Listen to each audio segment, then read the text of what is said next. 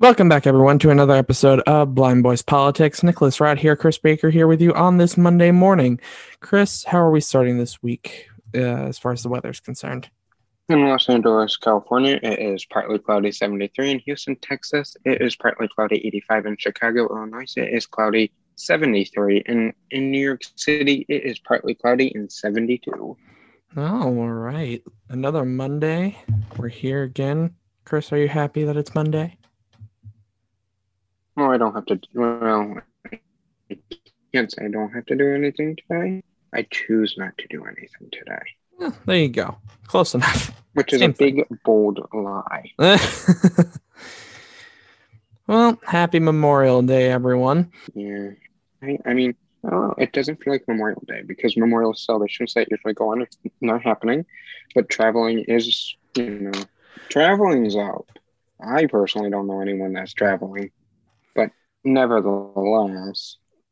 Yeah, no, I don't know anyone that's traveling either, but we will get into some talk about travel here in a little bit.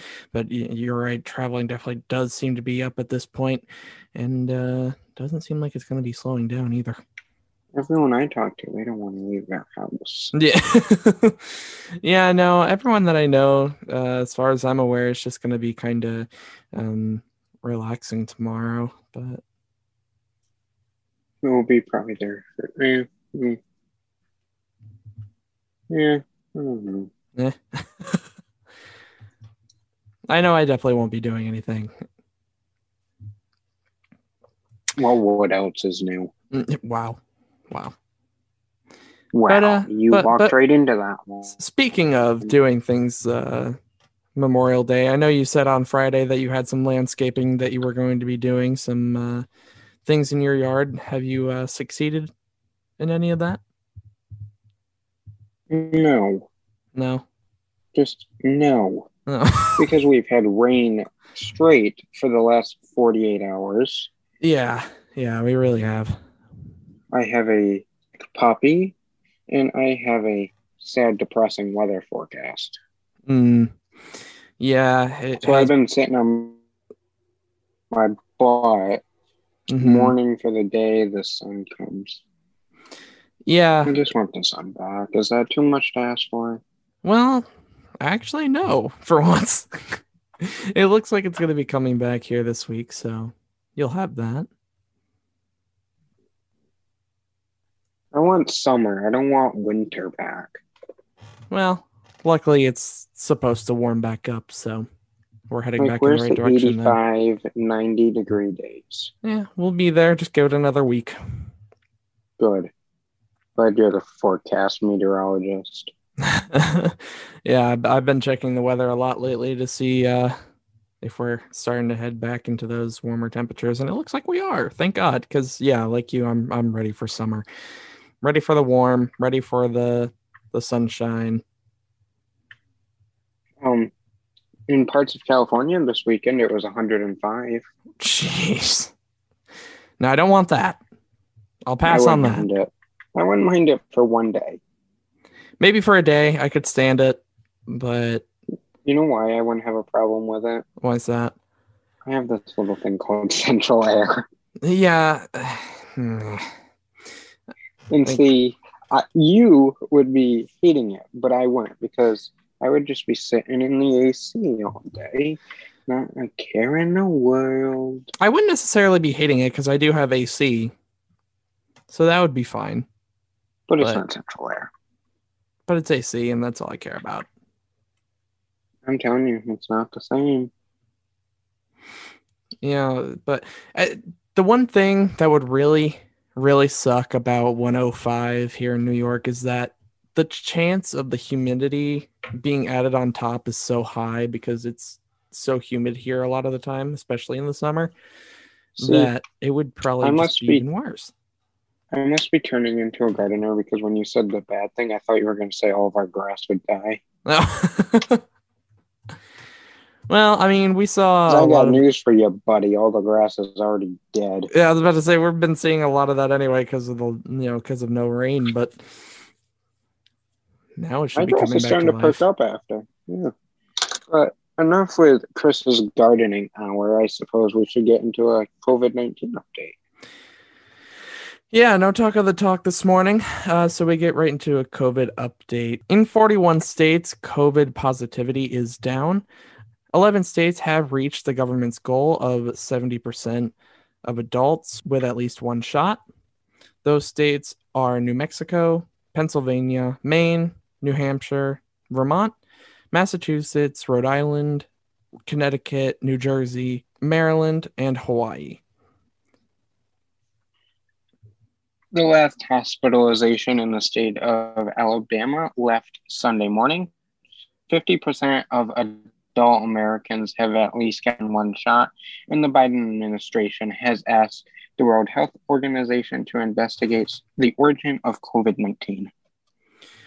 Now, on a related subject, the CDC on Friday released new guidance for overnight summer camps. This comes after the FDA gave Pfizer emergency use authorization for children ages 12 to 15. So, what is the updated guidance? The camps should recommend that campers and staff get vaccinated if they are able to do so. If the entire camp is vaccinated, no one needs to socially distance or wear a mask unless there are specific state or local laws. For people who are unvaccinated, masks are still recommended when you're indoors. And they also recommend that you have cohorts of people and try to keep the cohorts from mixing. If someone tests positive for COVID-19 and is unvaccinated, they do need to quarantine. Those who are vaccinated do not need to quarantine unless they show symptoms. And the guidance says to support those who still want to wear the mask. Most states are allowing summer camps at this point. They're allowing them to resume. So to see if your state is allowing this, check your state's website. You may remember way back in August, one of our very first reports that we covered, Airbnb was banning house parties. Well, the company announced last week you can forget about your Airbnb summer house party this year too. The company is extending the ban policy until at least the end of the summer. The policy says if you are renting an Airbnb house, you cannot have more than 16 people staying there, regardless of the house. Those are both enforced by the owner of the house and the renter of the house. And if you break the rules, you may be banned ever book ever. The company will take legal action against you as well. And keep in mind, you need to agree to all of these terms and conditions before you even can book the rental. The company says if you, the renter, have a string of negative reviews from homeowners, you will not be able to book any single night reservation during the 4th of July holiday. So, like we talked about earlier in the episode at the beginning there, travel does definitely seem to be up, and it's kind of being supported by the TSA. And if you are planning on getting on a plane anytime soon, you better be prepared to wait. And you better also bring your mask. The TSA says that with the summer coming up, travel's back to full swing. And the numbers prove it. Americans want to get out of town. The Homeland Security Secretary said that from the days of May 21st to the 23rd, 5,234,000 people approximately traveled. This is about 7 times the amount of passengers screened during this time last year. Basically, airports around the country are close to the same capacity we saw back in 2019. So to try and keep up with the lines moving, TSA has hired more than 3,000 TSA agents since January, and are hiring 1,000 more agents before the July 4th holiday. Here is what is not changing: the mask mandate until September 13th. TSA requires you to wear a mask from the second you enter an airport to the second you leave an airport. At this point, Homeland Security says there is no timeline to lift the mask mandate.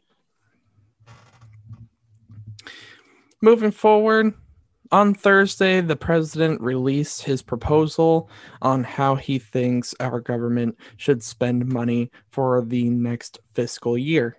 For 2022, President Biden suggests a $6 trillion spending budget. This proposal includes the $2.3 trillion infrastructure proposal, the $1.8 trillion education and families plan, and $1.5 trillion for proposed discretionary spending. Discretionary spending includes things like the military, the education department, CDC, climate change, and other programs. That's on top of the mandatory spending, which includes Social Security, Medicare, Medicaid, and other safety net programs. Every year, a president outlines how he wants to see every federal dollar spent in their budget proposal. President Trump's last budget was $4.8 trillion for the 2021 fiscal year, but it doesn't end there. Congress needs to negotiate, debate, and pass the plan through both the House and the Senate. You may remember from last year when we covered the budget last year with all the steps that was included to get the budget passed in December. The president's proposal is the highest sustained level of federal funding that we've seen since World War II, and the forecast deficit of $1 trillion throughout the next decade. Keep in mind, this is a proposal, so anything can change in the fiscal year ends September 30th. We will have to see whether or not a deal gets done by then, or if Congress, again, will kick the bucket down the road. Well, we have some news about the January 6th commission that's been talked about for a little while now. The bipartisan commission to investigate the attack on the Capitol from January 6th is now dead. The bipartisan bill, which was taken up by the Senate, has officially failed. They couldn't even agree to debate on the issue, the final vote being 54 to 35, with 6 Republicans voting to start the debate and 11 senators not even showing up. This very same bill passed the House with 35 Republicans voting in favor of it just last week. The commission would have been similar to the commission that investigated the September 11th attack and created the definitive investigative document about it. The failed January 6th commission would have ensured equal representation was given to both Democrats and Republicans and make it clear no one that sat on the commission is a current elected official. It would have also ensured the commission had specific expertise in law enforcement, civil rights, and national security. So now what? Well, it is unclear, but it is possible the House Speaker, Nancy Pelosi, will assemble a select committee made up of current House members to investigate. The special House committee would require testimony from key people who played a role on the January 6th attack and the days leading up to it under subpoena power. Those hearings could drag out very publicly for months. Well, that's what we have for you this morning as far as the main news segment goes. Let's move into some rapid news. I'll start us off. 8 nooses were found in an Amazon warehouse. The facility was closed for 2 weeks, and it is still closed at this time. Employers are allowed to require the COVID-19 vaccine and can also legally provide incentives, including cash, according to the updated guidance from the Equal Employment Opportunity Commission. Nick, what do you got for Monday morning good news for us? All right. So recently I had a story on here about someone who's been paralyzed for over a decade, being able to write using a chip in their brain. Well, even more amazing technology is being created to help people with paralysis just kind of live their lives again. And I have another one of those stories here this morning. Former race car driver Sam Schmidt had suffered a crash back in 2000, which left him paralyzed from the shoulders down. And, he's, of course, been in a wheelchair ever since, hasn't been able to walk at all. Well, some new technology has been created. It's described as an exoskeleton, which support his legs. and allow him to basically walk using that technology. At the moment, with this technology, he still has to be supported by someone from behind him, but he's able to get up and actually walk using this technology. Just recently, he got the opportunity to dance at his daughter's wedding. And scientists are currently working on being like advancing the technology so that he doesn't need to be supported and can walk all on his own. And this isn't the only major thing he's been able to do. He's actually been able to get back to racing thanks to a car that was created that he was able to function just by using his head and motions with his head. So he's been able to take huge steps forward and kind of just regaining parts of his life over the years, and hopefully they are able to advance that technology even further. You know, this is a really good story all the way around. Obviously, don't get me wrong, but I feel like the best part about this was that modern technology, modern medicine gave a man that 10, 20 years ago the opportunity to dance at his wife's wedding, at his daughter's wedding, that 10, 20 years ago, that wouldn't have been possible. Absolutely, no way. And just like imagine the emotional factor in it all, getting that opportunity, how that must have felt for him. That's Like, one of those surreal things. It's great that he's able to get back to racing, but I know if it was my child's wedding, I would care more about their, the wedding day dancing with her than getting back to like, my career or something like that, Right. Absolutely. Well, great, good news story, Nick. Heartwarming. Great to see technology working in the positive. But that is the end of this Monday morning episode. Make sure you follow us on Blind Boys Politics Twitter account for the latest 24 hours breaking news so you're always in the know. Follow us on our personal accounts to see what we're up to. Make sure you check out my Twitter account especially because I have an updated picture of Annie, my puppy. But nevertheless, check out our recent Medium articles for stories that we don't get a chance to talk about on the podcast. But until Wednesday morning, Semlar, see you later. Bye, guys.